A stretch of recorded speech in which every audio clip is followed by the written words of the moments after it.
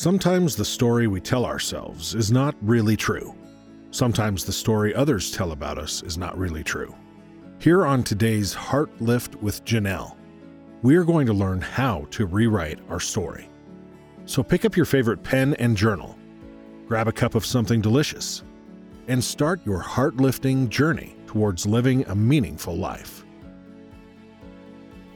Hello, Heartlifters. It is good to be with you today. We're going to be a little casual today because there is just a lot going on. I'm still recovering from that total hip replacement on my right leg, which is my dominant leg.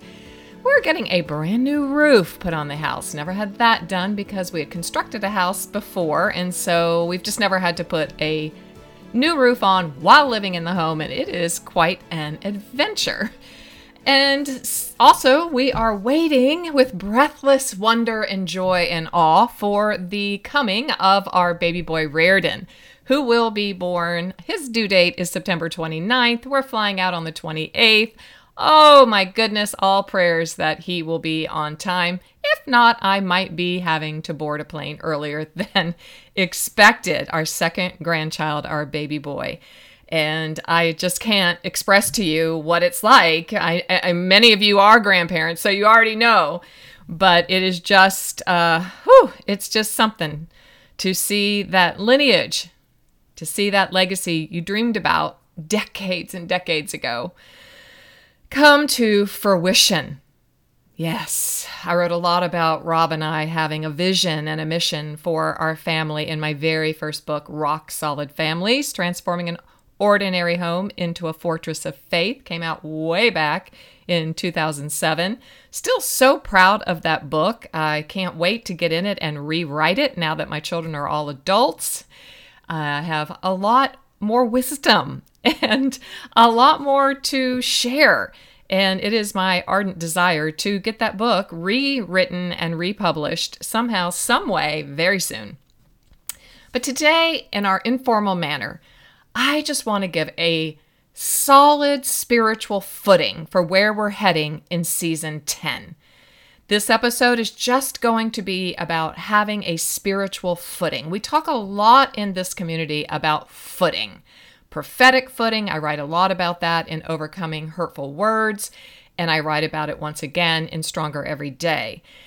And I just think it's such a powerful, powerful posture in which to live our lives.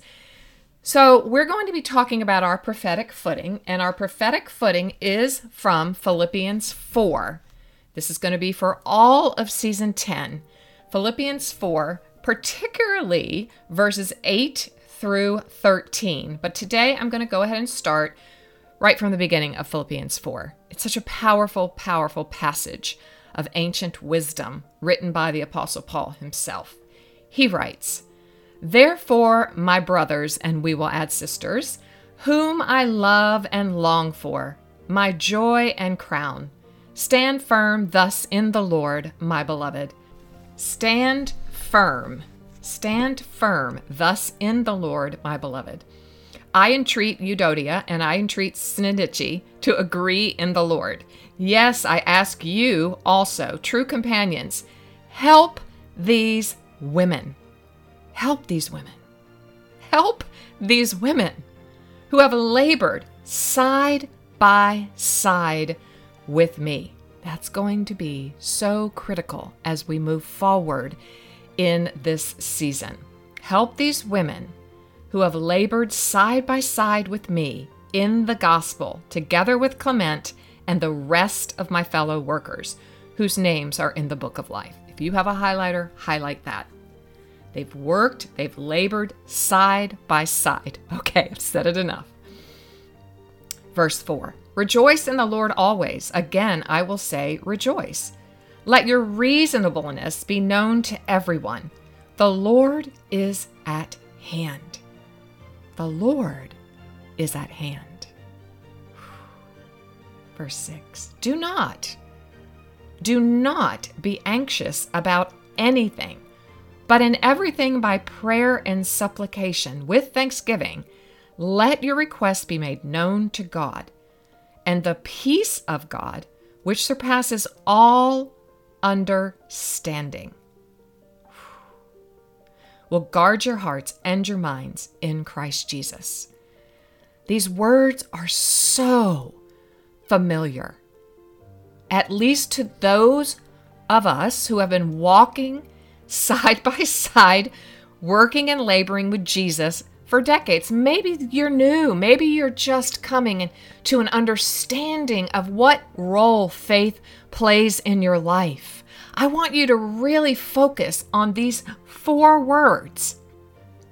The Lord is at hand. Yes. Maybe walk through your day today. I am challenging myself today. This season is full of challenges. This is my proclamation today. I'm going to walk around as I'm gaining my strength with my cane, sometimes without it. I still have pain. Yes, not terrible pain. My hip is solid. It's not slipping anymore. I've seen much, much growth. But I'm very aware and very conscious of how I am relearning a skill that I have completely taken for granted in my life, the capacity to walk fiercely, to walk quickly and swiftly, to hubba, keep going. I'm not in that season right now. I'm getting a new hip. I'm getting familiar with this new hip. It's very biblical, by the way. I've been thinking a lot about Jacob. So I'm going to move slowly through my day, consciously speaking these healing, powerful words. The Lord is at hand. I think it's so powerful as I've been poring over this very familiar passage in my life again, that those 4 words precede the most familiar verse. Do not be anxious about anything, but in everything, by prayer and supplication with thanksgiving, let your requests be made known to God. How many times have we quoted that to someone? Oh, now you know the word says, do not be anxious about anything, but in everything, by prayer and supplication, make your requests. I'm going to just say me. I'm going to come back. I'm going to roll it back. I know I have said that, quoted that, spoken that 1,000,000 or more times to others and to myself, and it has had I'm still anxious. I'm still overwhelmed. Well, maybe those preceding 4 words, the Lord is at hand, if I can understand what that means to me personally and then to us corporately as a community, I think it will make all the difference in the world. I know it will. And then the outcome of all of that is the peace of God will then fall upon us. As I say in my practice, suddenly there will just be a download. You do the work, you do the heart work, you do hard heart work, and then all of a sudden, it seems as though what you have been trying so desperately either to release or to receive just comes as a download. And you look around and you go, wow, I feel different. Wow. It's the peace of God, which surpasses all understanding. That serves as a guard to our hearts and our minds, Paul writes here. Verse 8, finally, brothers, whatever is true, whatever is honorable, whatever is just, whatever is pure, whatever is lovely, whatever is commendable, if there is any excellence, if there is anything worthy of praise, think about these things. And the outcome of that is in verse 9. What you have learned and received and heard and seen in me, practice these things, and the God of peace will be with you. 4 keys here, 4 grand charges, initiatives. Whatever you've learned, it's showing that we have an active role in our spiritual formation and our spiritual maturity. It's really up to us. It is not up to our pastors, our elders, our teachers, our Bible teachers, what new Bible study is out. Listen, I love all of those things. I have a Bible study right now that I'm working on that I am just so in love with. Can't wait to bring it to you. But it's up to me at the end of the day and in the beginning of the morning to open my heart and mind and soul and say, God, I know you're at hand. I want to learn from you. I want to receive from you. I have heard you, but I want to keep hearing from you. And I have seen you, but I want to keep seeing you in my life, in all the minutia, you might say, in the minutest ways of my everyday life, those 24 very critical hours. We typically sleep through 7 or 8, most of us. So what, 16, 15 hours that we are wide awake. I want to learn. I want to receive. I want to hear. I want to see. And I wrote in the column of my Bible, doesn't this define secure attachment?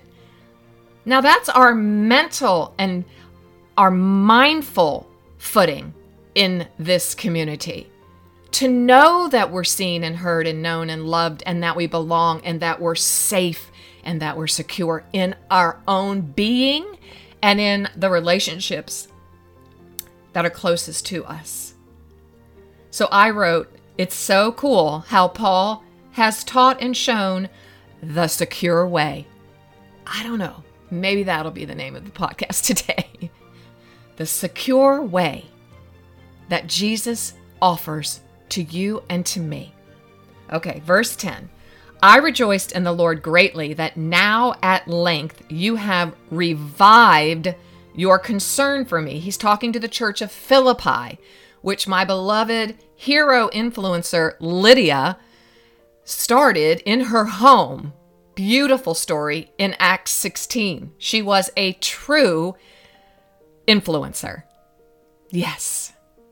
Paul met her by the riverbed with a group of women who were trying to learn and receive and hear and see the teachings they had heard about.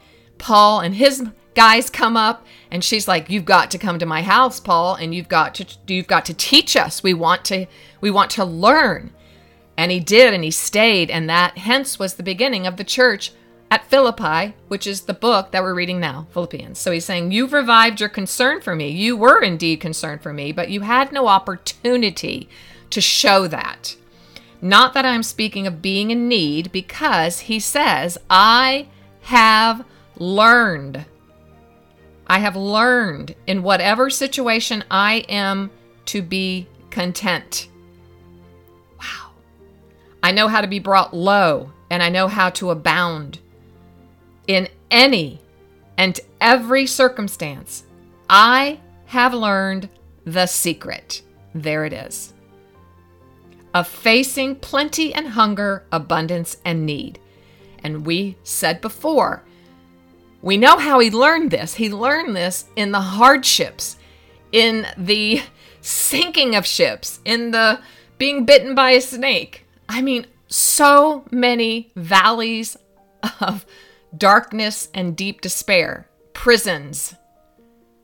He learned these things in the hard circumstances and relationships of his life. But he also learned them at the heights and the mountaintops.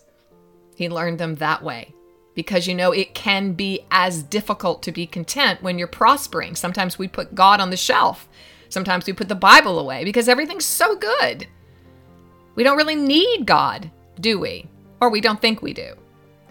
Verse 10, I'm going to just read that again. I rejoiced in the Lord greatly that now at length you have revived your concern for me. You were indeed concerned for me, but you had no opportunity. Not that I'm speaking of being in need, for I've learned in whatever situation I am to be content.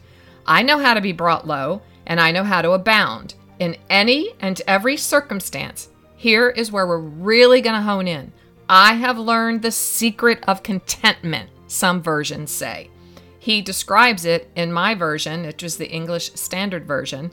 I've learned the secret and he defines contentment in the sense of facing plenty and hunger, abundance and need. We know in our community here, we hold joy and sorrow at the same time. We can move through our lives. We can walk in the spheres of our influence as heart lifters, exhibiting our healthy sense of self, say it with me, our healthy behavior patterns and our healthy communication skills. We can do that. We can do the hard things, holding joy and sorrow, moving through our spheres, and being content and filled with the peace of God that passes all understanding. Wow, I am preaching to myself here for sure. Who likes pain? Who likes suffering? None of us do. Yet we can learn. And then in verse 13 is the final outcome of all these precursor, all these proclamations that he makes. He ends with this: I can do all things through him who strengthens me. Another verse we probably have heard or been quoted or quoted ourselves so many times without really considering the price, the cost of being able to do all things through Christ Jesus who strengthens us. There's really only one route, one way, and it's the secure way, but it is the way of suffering. The Via Dolorosa, as we learn in Jesus' story, is his road of suffering, the road of pain towards Calvary. So that word, let's just look at first. Today I'm only going to introduce the word learned. I have learned. That's in verse 11. When you take that word to its Greek root, mantharo, and I am sure, please have grace for me as I mispronounce these words.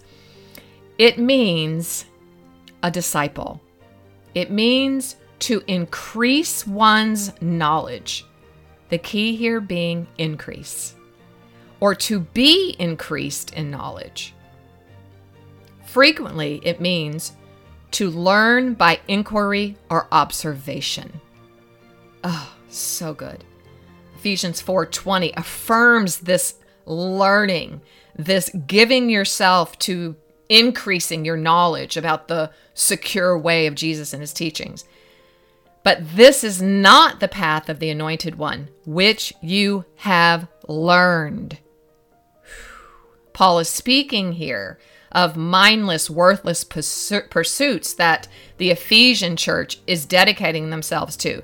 They're blinding themselves to the truth. They're blind to the true understanding. And he's urging the people in this church in Ephesus to no longer walk in the outsider's way. He's saying, you've learned how to walk in the secure way of Jesus. You've learned it. Don't forsake it. Don't walk away from it. Keep increasing your knowledge frequently, daily, in the minutia of life. Every minute of every day, we can be heavenly minded and we can be earthly minded. Now, there was a time in my life I had so much zeal. I was so heavenly minded, I was no earthly good. We want to hold heaven's plan and vision and our purpose here on earth. We are here to advance the kingdom of God. That is why we are here. So today we're honing in on I have learned the secret. Learn, manthario, means to keep on learning and increasing your knowledge frequently. Inquire, observe, seek. You're here. So you're already doing it.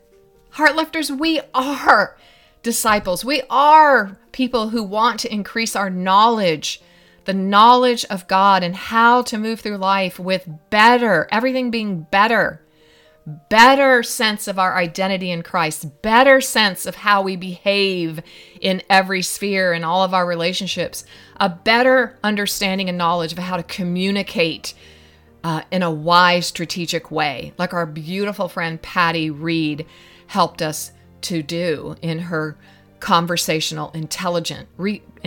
Revisit that episode with Patty Reed. It was so filled with ways to increase our capacity to have conversational intelligence.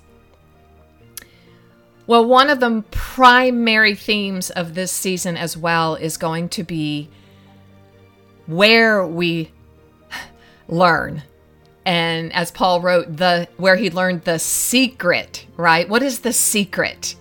Okay, well, I'm just going to have to give you a preview of that. I just have to. Let me turn in my notes real quick. Wasn't going to go here, but I think I need to. The secret here is found in the meaning of contentment. It really is. And inside of contentment, I'm only going to give you a little hint here today. We learn that part of the word contentment in its deepest transliteration comes from the word air, A-E-R, to breathe unconsciously, to respire. Remember the wise teaching of Laura Vandernoot Lipsky when she taught us about how to manage our overwhelm. She said everything has a nervous system. Every person you meet, every geographical location you come into, every church system, every family system, that revelation just changed me. I now, when I walk in anywhere, I go, okay, I'm going to just feel the nervous system of this place or this space or this person, and I'm going to be aware of it, and I'm going to consciously manage my overwhelm while I am in the midst. And you can tell right away the energy of a space, the energy of a person. Sometimes it's super positive, sometimes it's super negative. Last week for me was a week filled with naysayers and heightened negativity. Well, no surprise, as I'm setting off to help us really dig into the power and the gift of every day. Well, of course, I'm going to be challenged. Obstacles are going to come in the way. That's just the way. It's the way life happens. When we set out with an intention or a strategic goal, we will receive obstacles from the enemy of our lives, right? So this atmospheric region, what are we breathing unconsciously every day? That is our point 2, our growth point this week, as well, is to really look at the atmosphere and the environment of our homes and the hallways of our home. Is it an atmosphere conducive to safety and security and peace and healthy conversations? Yes, we will have conflict, but we can create atmospheres in which we move and breathe and have our being so that we can access this state of contentment, this prophetic footing of learning the state of being content in everything in our life. Do you want to go deeper in your faith even while you're on the go? No matter how busy the season you're in, Access More has a library of faith-based podcasts to help you grow spiritually. With podcasts from Christian thought leaders such as Christine Caine, Lisa Harper, Taryn Wells, and Bob Goff. You can hear podcasts on religion, culture, family, entertainment, and so much more. Access More gives you a safe space to find inspiring conversations about faith. Start listening today at accessmore.com. So I found this beautiful writing by Jan Johnson, one of my hero writers of the faith. She has written so many beautiful books, and they were my meat when I was in my 20s and 30s. And she wrote this article, What Happens in Solitude? So I just wanted to read her story. I think she beautifully describes this prophetic footing that we're trying to find our way to, the secret place. The place where we are covered and hidden so we can learn and receive and hear and see God moving in our lives. So what happens in solitude? Let's just think about this as we move through our heart-lifting journey of understanding the gift of every day. She writes, honestly, practicing a spiritual discipline was the last thing on my mind. I needed to vary my workout routine, so I began an arm swing, aerobic walk in our housing track. But then my teenage daughter was embarrassed to have mom turning the corner in faded pink shorts. So I retreated to a lonely canyon road cluttered with garbage and swathed in mud. Because I concentrate hard all day as a writer, I move out of my head. I move out of my head and just be when I exercise. Out on the canyon road, dodging gravel trucks, vulnerable to the heat and miles away from complex thoughts, I found myself alone with God. God showed up in everything around me. The tumbleweeds nested at the edge of the road stood for the stumbling blocks of my life. Annoyances with those I loved, fear of doing difficult things, yearnings for a problem-free life. So I gathered up these bulky briars and hurled them off the cliff-like side of the road. The mountains around me became symbols of God's presence. I named the peaks for what I was hearing from God. The inviting manger-like ravine became rest. The sharply pointed peak became, don't forget to love. Don't forget to love. Don't forget to love. When we moved through a church split. As I panted, chugged water, and headed into the wind, those phrases became ways to live life. This is what we're talking about here, Heartlifters. The Lord is at hand. Can that become a way to live our life today? She continues, about that time, I'd begun attending a monthly retreat day at a retreat center. But no matter how engaging the speaker was, I found myself skipping the sessions to scramble down a steep creek bank to sit on a huge rock in the middle of the water. Boy, do I relate to that. She writes, there I remained for the day.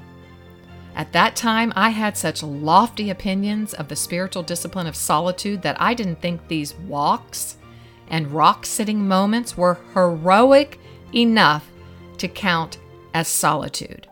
But they did. Oh my goodness.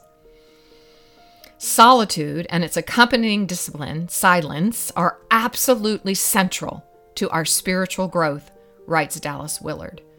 No one can expect to have a life in which God lives and moves and has his being, I believe, unless he or she regularly experiences solitude. I couldn't agree more. It's the hardest thing on the planet to do. The gospel writers took the trouble to record Jesus taking huge chunks of time away from ministry and people. Why did they do that? I don't believe Jesus did this to be a good example or because he'd picked up messages on his machine that God expected it. I believe Jesus practiced solitude because he loved being alone with God. I love this. John 10:30, I and the Father are one. Yet, she continues, the word solitude, or even the idea, doesn't appear in the classics as often as you would think. Instead, it is just assumed. Wow. Many of the practices mentioned in The Cloud of Unknowing, Introduction to a Holy Devout Life, or The Imitation of Christ, they assume that a person is already practiced in solitude, which will provide a setting for trying out the recommended practices. But of course, solitude is not just about warm, fuzzy moments soaking your feet in a creek. You let go of all the work and people-related things that make you feel important. Appointments, telephone calls, speaking engagements. You add what makes you feel important. Nobody asks for your opinion in solitude. Maybe no one is even missing you. Where are you without those things that support your ego? She writes, when I first began taking off work for regular retreat days, I had to work hard not to think. But I could be working, I could be achieving, I could be doing more.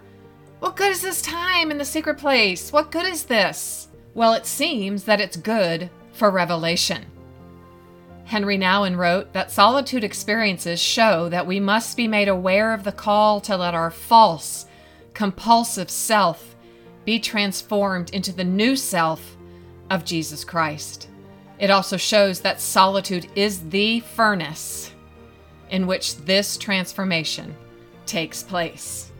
Solitude cracks the facade of our false self because in solitude, we discover what we've used to feel productive and get through the day. For those of us who have used productivity, I'm raising my hand, how about you, For self-worth, this is radical. Our false self, hooked on productivity, has to say yes to whatever is asked so we can feel good or look good. We have to make sure we do the best job that's ever been done to hear someone say, nobody does it like she does. Our false self, which is hooked on productivity and achievement, wants to hike down a career path faster and further than anyone else. It wants to hurry life away, doing so many things at once. It's to experience that adrenaline high when we can check off everything on our daily to-do list. But in solitude, ooh. All right, this is our lean-in moment because it's a hard one, and we are going to close with this. But in solitude, we are useless. Ugh. Nor is God useful to us. What does that even mean? I will be sitting with that for quite a few moments. We are useless, and God is not useful to us. Bernard of Clairvaux noted how we falsely love God for his usefulness, what he can do for us, and not for just himself. When I began designing my own personal retreat days, I often felt tempted to turn those days into a project, she writes, to manufacture revelations or tingly experiences. I had to counteract that by making no schedule for the day. You know, I do that myself. When I go to a quiet place, I do take a book or I do take something, my journal, but I don't start out with that. I've tried to train myself to just be, to just sit on the bench, to just sit under the tree, to sit by the ocean, to just breathe in, to say, God, I'm here. I'm uncomfortable with being quiet. I'm uncomfortable with not doing. I'm so uncomfortable with being. But in time, Heartlifter, I promise, it will get easier. She'll write, some days I don't touch them at all. Instead, it becomes a God-led day of hanging out with God and not feeling guilty for doing nothing. And then she says on energetic retreat days, she might read through a gospel or meditate on several passages for an extended time. Or she might curl up with a favorite book and get absorbed in making a chart of all of Jesus' healings and comparing details about how Jesus interacted with the people he healed. Or I just might spend the whole day gardening and pondering. Oh, hear this. Please hear. She explains this so well. This is what I went to her for decades ago to learn from her about having a retreat, having mindfulness, as we would call it now, in our life of the Spirit. I just might spend the whole day gardening. Some days I just walk around, I'm adding this, around my backyard and just look at all the beautiful flowers that have decided to bloom for the day. She writes, I have no rules about what I do, just that I observe silence and solitude, and I try to listen to what God leads me to do that day. So good. So here are our growth points for this time. Our growth point 1, we're going to think about what it means to learn to be content. That secret. What does it mean to learn that secret? We're going to ponder on growth point 2 to look at the atmosphere, because that is the secret. The AER, the AIR in English. What is the atmosphere in our home, in our heart, in our mind, in our life? Am I adding peace? Am I adding calm? Am I making room for calm and peace to enter my home? How am I inviting the Spirit of God into my space? And growth point 3, I just want you to notice. I want you to notice and maybe just say a little no so that you can say a little yes to spending some quiet time with God in solitude and silence. We can do this. We do it better together, and that's why we're here. So as we close, I do want to ask you and urge you to please take a moment to say yes to writing a review for the podcast. The more reviews, the more influence. And that, my friends, is why we're here. It's why we're doing this. It's why I'm doing it. I don't teach to talk to myself, although it's quite beneficial. I always gain so much from study and research and learning. But I want to share this. We want to expand the influence of this podcast so that everyone can have an opportunity to become a heart lifter in the spheres of their influence. So easy. Just go to my site, JanelleReardon.com/podcast. Go all the way to the bottom. You'll see it. It's so easy. I've done all the work for you. All you have to do is leave one sentence and mark the stars, 3 stars, 4 stars, 5 stars. It all just adds to an increase of influence. I need you, Heartlifters. We can't do this alone. I can't do this alone. We need to stand side by side and do this work, just like those women that helped Jesus. So until next time, I pray that you will learn, and I will learn, the secret to being content in all situations. Thanks for listening today. It was great having you here. For even more great content and resources, please join the Stronger Everyday online community at JanelleRaridan.com. Always remember, you, my friend, have value, worth, and dignity.